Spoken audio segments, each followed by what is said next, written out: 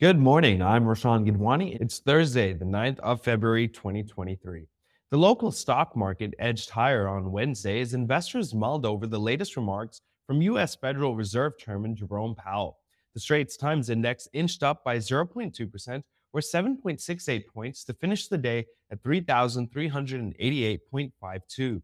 In Singapore, banks were among the biggest gainers on Wednesday.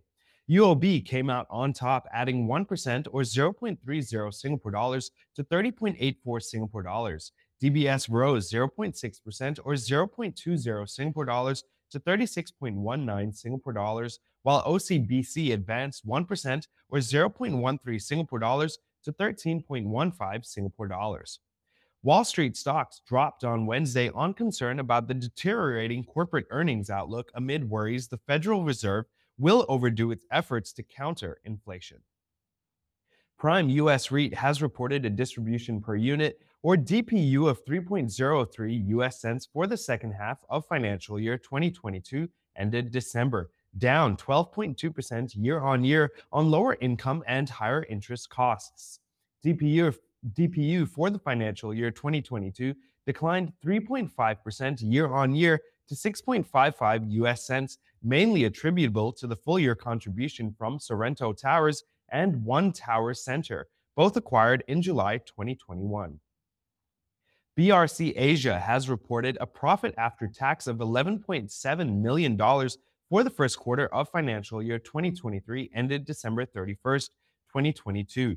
During the period, its revenue came in at $341.3 million, while gross profit stood at $23.4 million.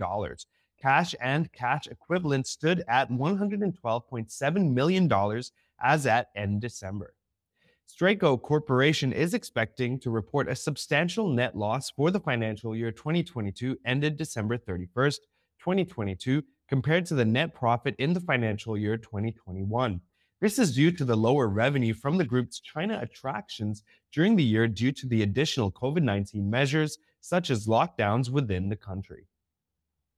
Private equity firm North Star Group is considering the sale of Singapore's InnoValues in a deal that could value the precision machine parts maker at over 500 million Singapore dollars, two sources with knowledge of the matter told Reuters.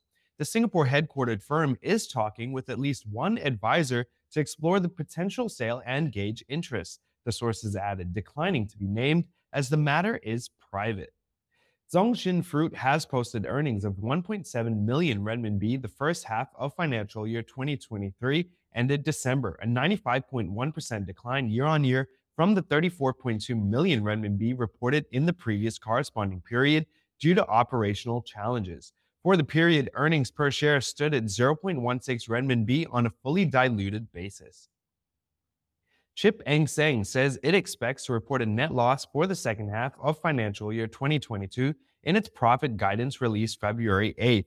The loss is attributable to higher than expected foreign exchange losses as well as higher than expected provisions to be made in respect of certain of the company's construction projects.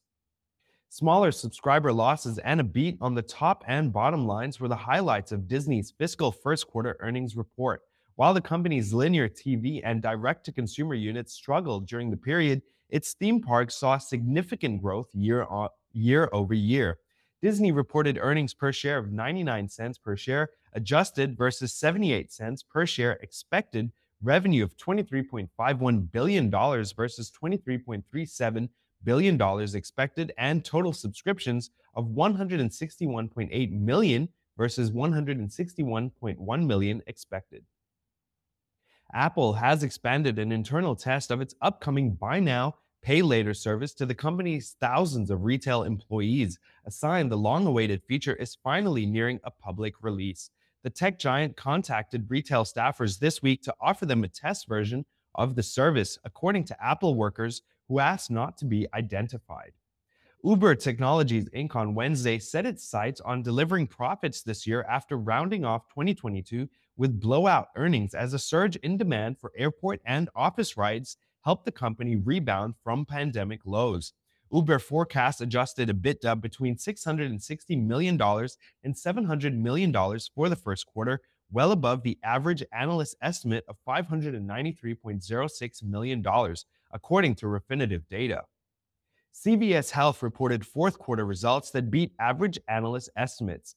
CVS posted an EPS of $1.99 on revenue of $83.85 billion, beating the consensus for earnings of $1.92 per share on revenue of $76.33 billion. Revenue increased by almost 10% year over year, led by an 11% increase in pharmacy services revenue. Yum Brands on Wednesday reported quarterly earnings and revenue that topped analysts' expectations, fueled by strong same-store sales growth at Taco Bell. Overall, the restaurant giant saw strong U.S. demand for its food, but weak sales in China once again weighed on KFC's and Pizza Hut's results. Beijing-based Li Auto unveiled an extended-range electrified sport utility vehicle, or SUV. It wants to rival cars like Tesla's Model Y. The L7, introduced during an online event on Wednesday, has a starting price of 319,800 yuan, or 62,486.2 Singapore dollars, and a maximum driving range of 1,315 kilometers, or 817 miles.